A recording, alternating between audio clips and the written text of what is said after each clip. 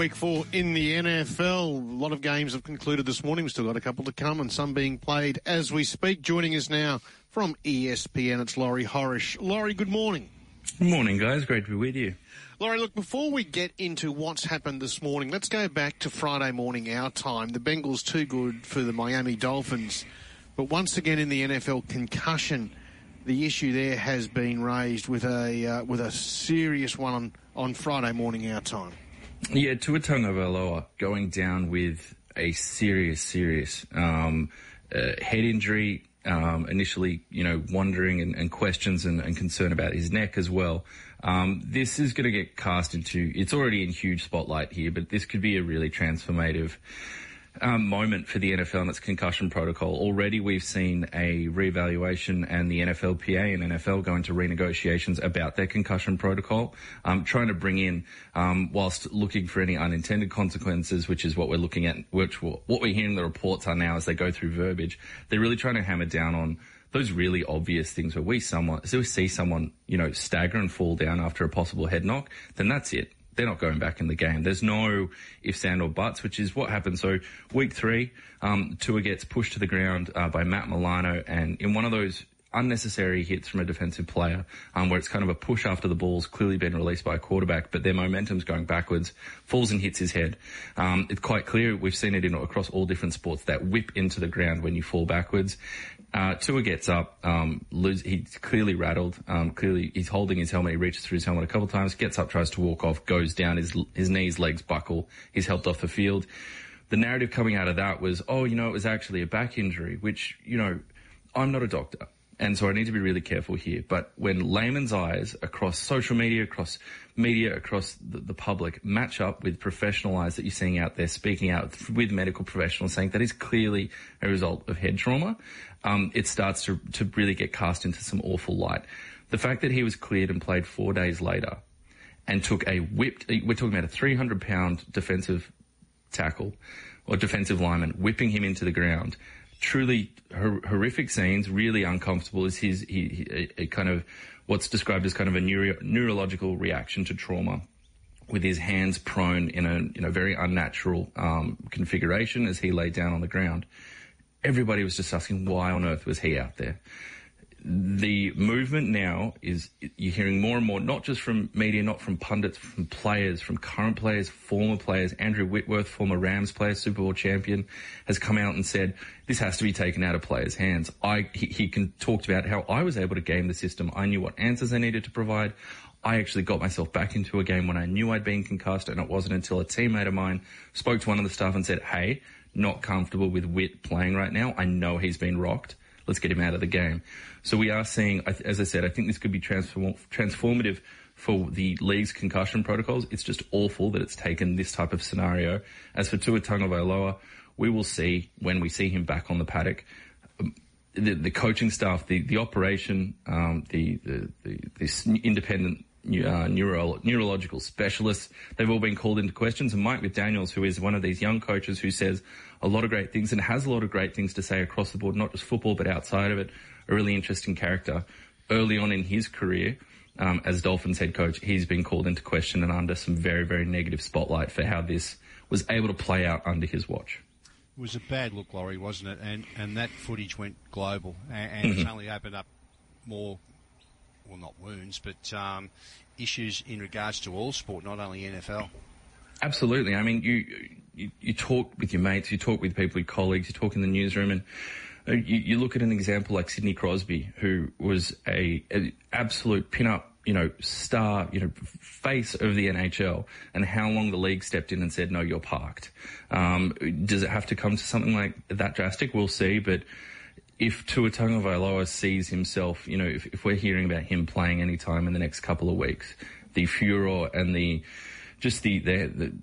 hand-wringing and the frustration from fans, and I'm sure a lot of people within the player community and ex-player community is going to be really loud, because we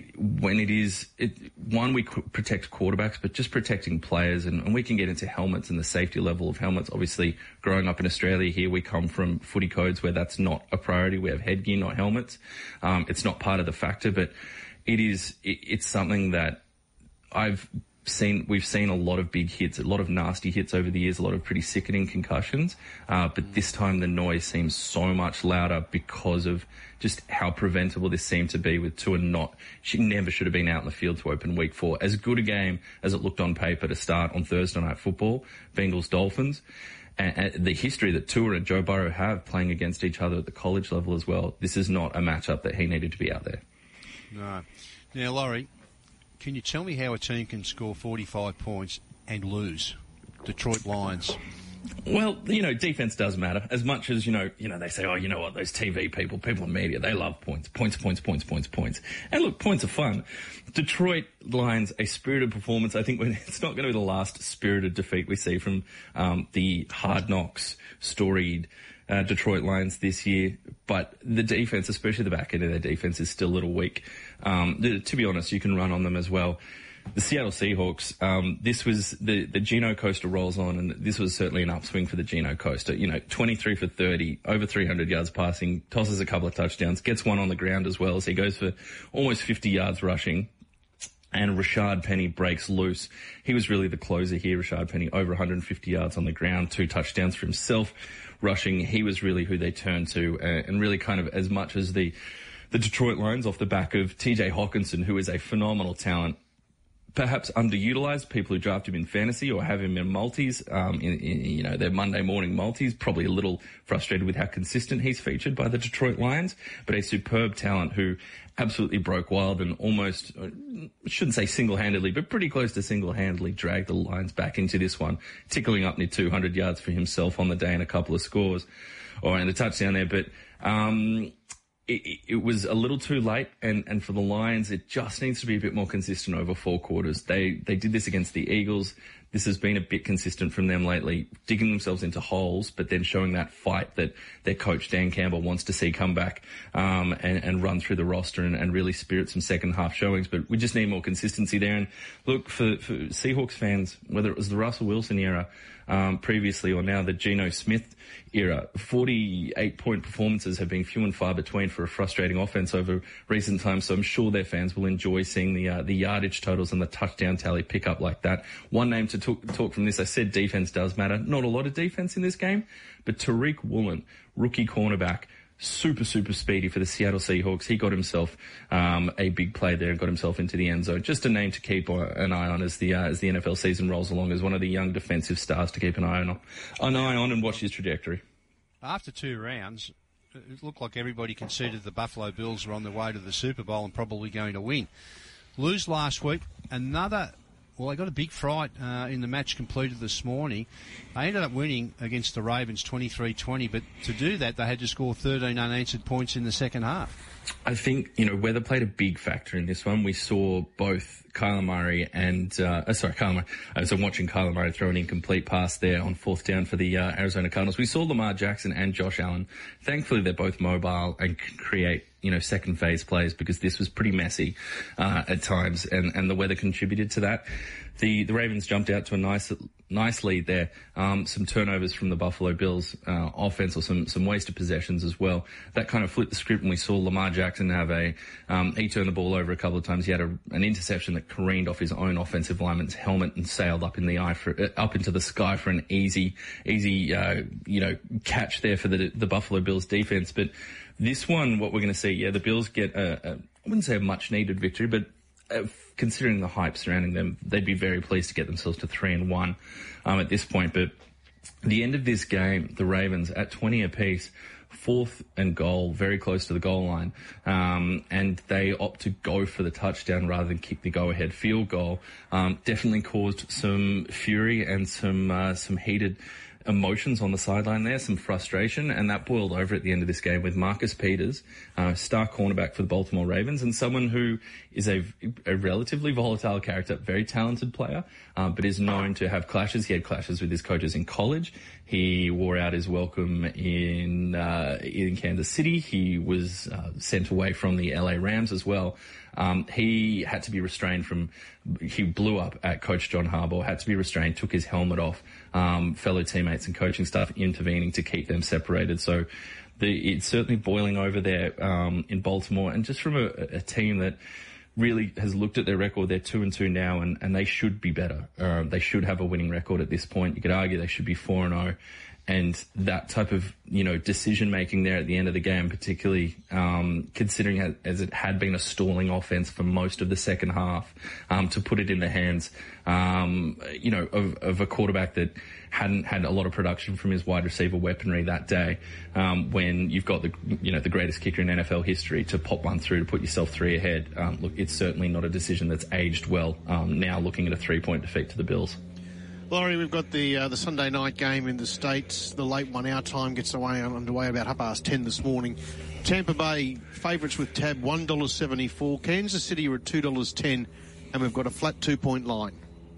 Yeah, I think look, the Buccaneers are expected to see some of that receiving talent that's been missing work their way back. Still, we're edging close towards game time, and we're going to hear about the likes of, Julio Jones and Chris Godwin. Obviously, they get Mike Evans back from suspension, which should help the Buccaneers. I think this one's going to be you think Brady, you think Mahomes, you think some of their wide receiver and tight end weaponry when you think of a guy like Travis Kelce, and immediately think points, but really impressed with the way the defenses have played on this one. I think we get a lower scoring affair here. I think both the defensive units, Buccaneers are much hyped and deservedly so. They've been on that level for a couple of seasons now. But the Kansas City Chiefs really stepped up last week. I think they've used some of their resources to solidify that unit. I'm going to lead toward the Chiefs here. I don't think there's going to be a lot on the ground for the Kansas City Chiefs. It's going to have to be where we see that new look wide receiver core help out Travis Kelce and Patrick Mahomes. But I'm going to lead towards the Kansas City Chiefs here. But yeah, I don't think this is going to be anything like a 30s for both team kind of shootout. I think we see a lot of defensive stars put their mark on this game, despite the presence of many people's current GOAT and many people's future GOAT in Tom Brady and Patrick Mahomes. And Laurie, just before we let you go, am I right in saying the Philadelphia Eagles are the only undefeated side? Correct. You are absolutely right in saying that. Can they go all the way? Yeah, I mean, I think this was not their best performance of the season. I think this was their toughest opponent, coming up against the Jacksonville Jaguars team that were a lot of people's upset pick.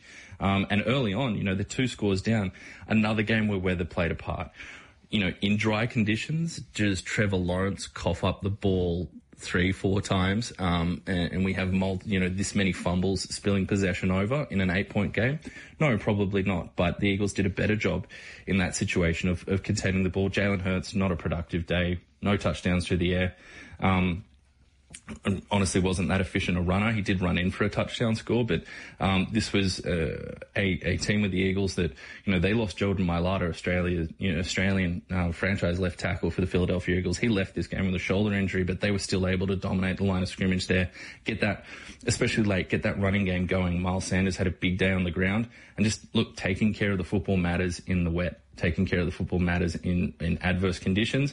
And you know what? The Philadelphia Eagles did a slightly better job than the Jaguars, who they were down by a couple of scores. They get it back to, within 8 points. And they did have the ball there when another costly fumble, sealed their demise in this one. But they will look at this game going, okay, we slipped back here a little bit. Poor ball control, some errant throws that Trevor Lawrence made forced that he hasn't done in recent seasons, that he hasn't done in recent weeks, but was more emblematic of what he did last season. So the Eagles absolutely can. This was a tougher test. It wasn't their most impressive showing, but the record says 4-0.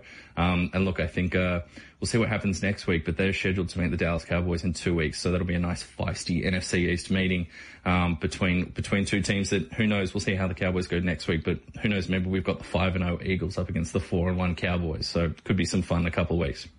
Thank you very much for that, Laurie. Always a pleasure. Now, are we taking Kansas City head-to-head at $2.10? I will take, I was listening to the call before, and I know I'm up against your man Leo there, but I will take Kansas City head-to-head. Good on you, Laurie. Chat next week, mate. Thank you very much for your time this morning. Always a pleasure. Thanks a lot, guys.